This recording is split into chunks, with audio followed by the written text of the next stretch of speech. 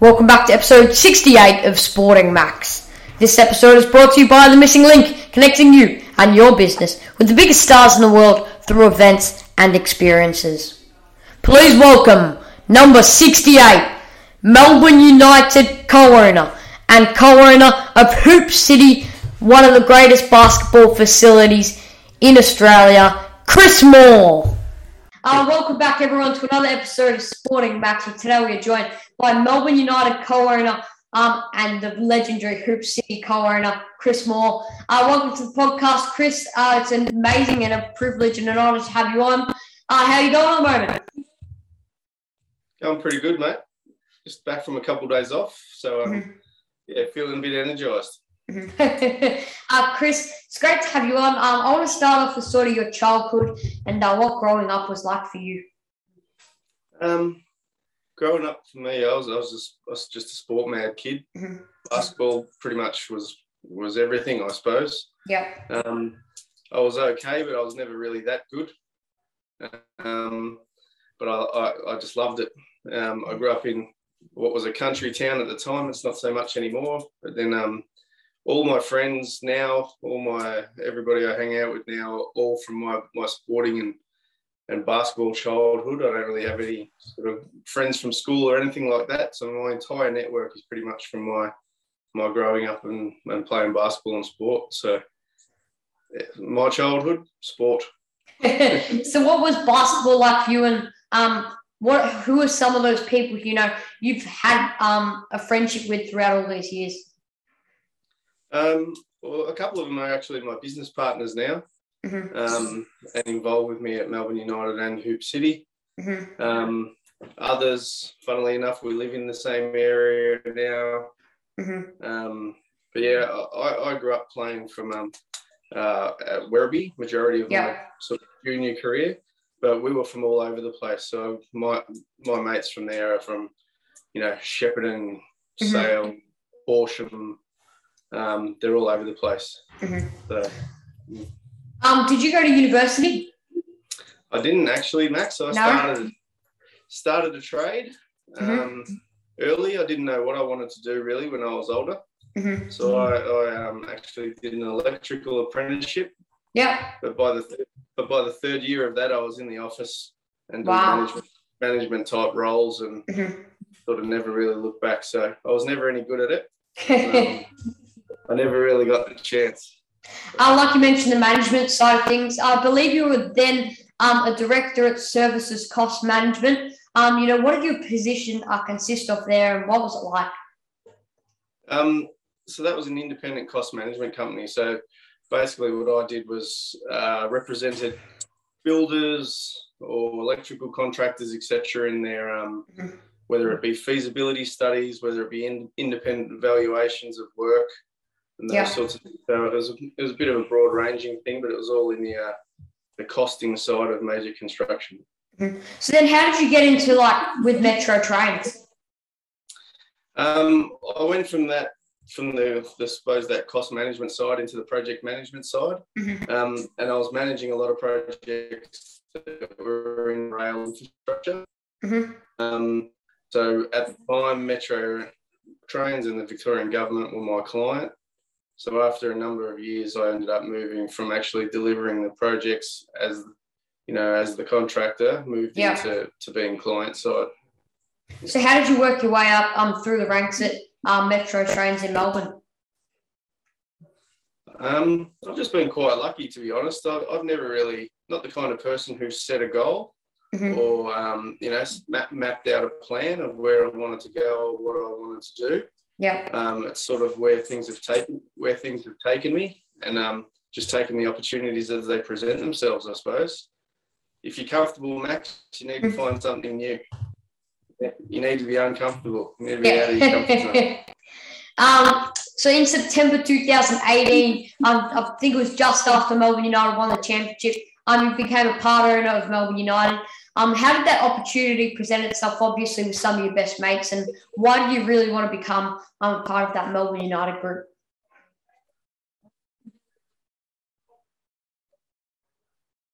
It was quite random, to be honest. I sort of was just sitting around and I texted one of the other guys, Callum, and just said Melbourne needs a second NBL team. So we reached out to one of a friend of ours who was involved in the NBL and whatever at the time. But so the Phoenix had just purchased the license for the second Melbourne team, but it wasn't public yet. But at the same time, there was an opportunity. Larry was selling down some of Melbourne United. So went from that text message. Went from that text message, and within 2 weeks, we were shareholders of Melbourne United. I want to get into sort of Q4 Electrical and Communications. What's that company about? So that's, I suppose, me going back to my roots. So me and the similar guys that are in Melbourne United together, we've started Q4 together. We're an electrical and communications business, and we deal in all the major infrastructure projects. So whether it's level crossing removals, commercial buildings, new railway stations, those sorts of things. We're delivering electrical and comm systems on those sorts of things at the moment. So very hectic at the moment with the big government. I want to get into Hoop City. I mean, the start of the state-of-the-art facilities. Where did the inspiration and idea for these facilities come about? It's always been something that me and the guys had spoken about, but I think as we got older and as we had our own kids, you sort of realise in Victoria particularly and all around Australia, if you want to do individual training, there's nowhere to do it. You can't get a court. You end up outside on an asphalt court or something like that. You can play as many team games and team training sessions as you like, but if you want to work on your individual skills, there's nowhere to do it. And now there's so much technology and those sorts of things that you can incorporate into it to make your training so much more efficient. We saw it as an opportunity, I suppose, that there was a gap, but our vision of Hoop City really is to help grow the game, to provide access to elite facilities, the best. You know, Melbourne United now train out of there full time. They moved out of the Aquatic Centre into Hoop City because it's a state-of-the-art facility, but we just want to be able to provide that elite experience and make it affordable and accessible to anybody, whether you're a 5-year-old just beginning, whether you're a 50-year-old that just loves basketball, whether you're an aspiring athlete, it doesn't matter. At Hoop City, you get that elite experience and it gives you whatever you want. So when did you first sort of start building Hoop City? It was about this time last year that we kicked off. I think we took possession of our first site in November last year. But then obviously we've had a few bumps along the way with COVID, and it's sort of prohibited some of our development. So one of the biggest things that we're doing at Hoop City is the development pathway that we're working on in partnership with the NBL. We plan on it being one of the best alternate pathways to your state program or your centre of excellence in Australia. And it's hindered us a little bit, COVID, but we officially opened in March this year, but I think we've been closed about 4 times since. You mentioned Melbourne United coming in from the Melbourne Sports and Aquatic Centre and training full time at Hoop City. How did you get that to happen? Well, it was a bit of fluke, to be honest. Like, obviously we've got the connection there with Melbourne United and ourselves, but when the NBL Cup came, all teams needed to train out of the MSAC. This is the NBL Cup year, which made MSAC a very crowded place. It was a bit hectic. So temporarily Melbourne United moved out of MSAC and moved into Hoop City so they'd have their own space during that NBL Cup period. And then from there, it just became that from a high performance perspective, it was just a much better place for them to be, having the gym, the facilities, the technology, the shooting machines, everything incorporated and integrated into one space.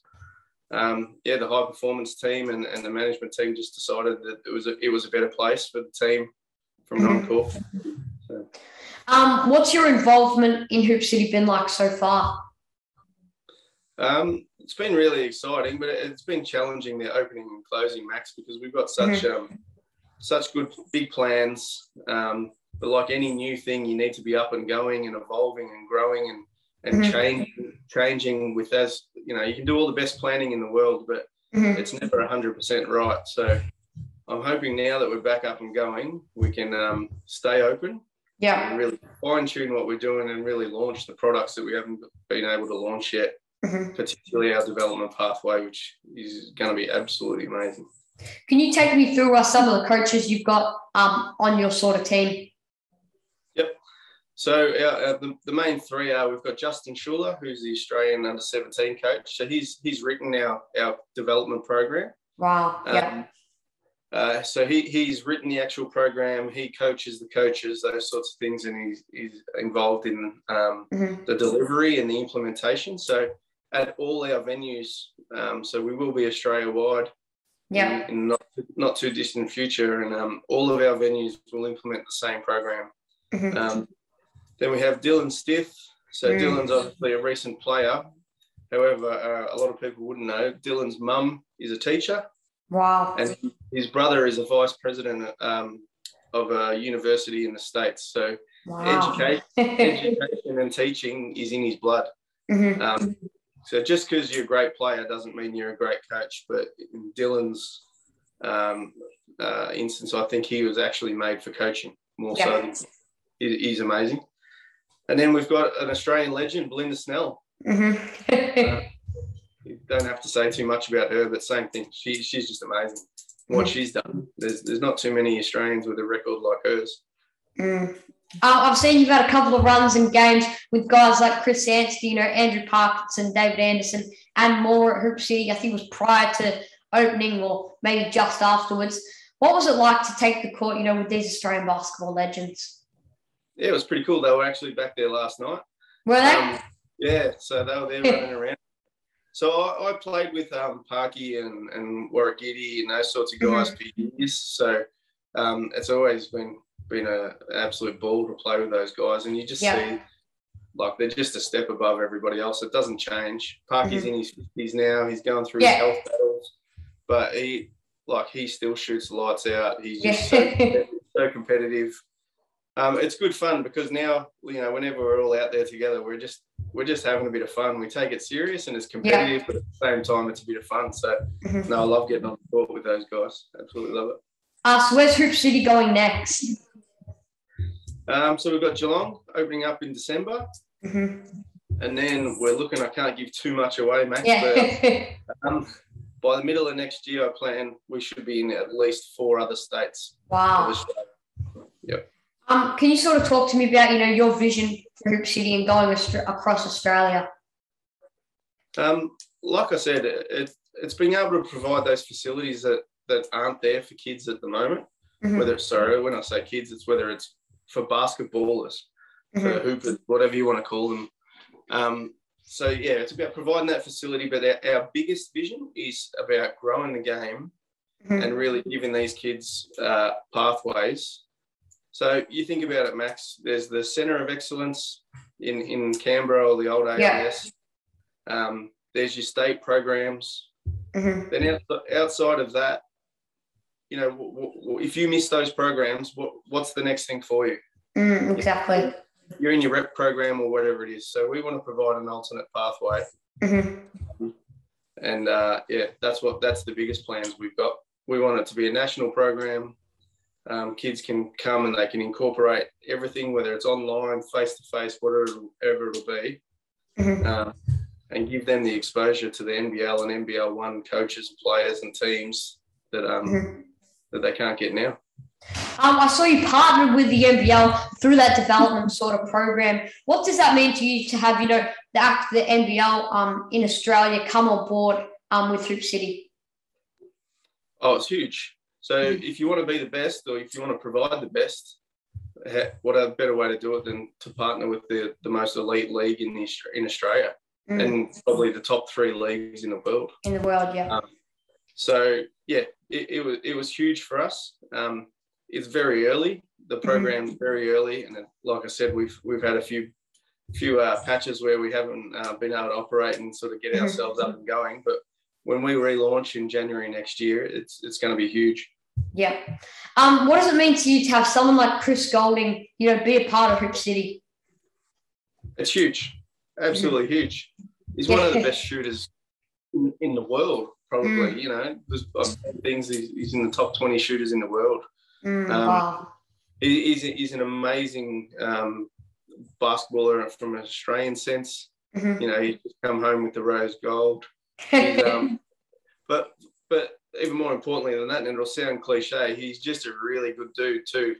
And he sees himself being involved really heavily and really hands-on when his playing time comes to an end, which I don't see it for a little while yet. But it's amazing, and that's another thing we want from Hoop City too, Max, is we see it as providing an opportunity for retiring or whatever they may be, basketballers, as coaches, whatever, when they step out of that, out of the highest league, out of the NBL, whatever it may be, opportunities, whether it's jobs, ownership, whatever, in Hoop City around Australia, and just an opportunity for them to work and give back and, stay involved with the game that they've loved and been involved in their whole life. Can you talk to me, I guess, about what you do right now at Melbourne United? What do I do? I'm on the executive board. Yep. So we are quite hands-on at the moment, I suppose, given the transition between CEOs and a bit of change happening at the moment. But so I sit on that. We sort of guide the strategy and set the objectives for the club moving forward. So we're working on a 3 to 5 year strategy at the moment with Nick Trilson, our new CEO, who's doing an amazing job. Yeah. I had a bit of involvement with recruitment and things this year, which was an eye-opener for me, but it was really good. So what was that involvement in recruitment like for you, and who do you really want to get onto the team? In terms of who did I want to get into the team, I let the coaches pick the players. Yeah. We have a process that we go through. So my role was really to make sure that we went through the process, ticked all the boxes, but I'm not the person, Max, that's got the smarts to say who we should and who we shouldn't have. Yeah. And then I dealt with a lot of the negotiations and those sorts of things to make sure we can get the players and, make it affordable and put as competitive team as we can on the court. Are the champions, Melbourne United, winning the title last season in NBL 21. What was your championship experience like? Unfortunately, I think we missed out a little bit on really getting to experience because of the COVID and everything else. There's absolutely no doubt we would have been at every single one of those finals games. I even think about the after party, it was cut short. It was, it was a really, really difficult time. So every now and again we have the conversation and say we probably didn't celebrate that enough. And it was also planned to be a really short off season as well. So it was sort of jump straight back into things. But it's nothing, to be honest, the experience for me was all about watching those players. Like there was some of those guys, Chris, Joe Achul, watching Joe out in the court with the South Sudanese flag, afterwards, with his kids, Shea Ely out there with his kids. That was the best for me, and enjoying it with my son and my partner.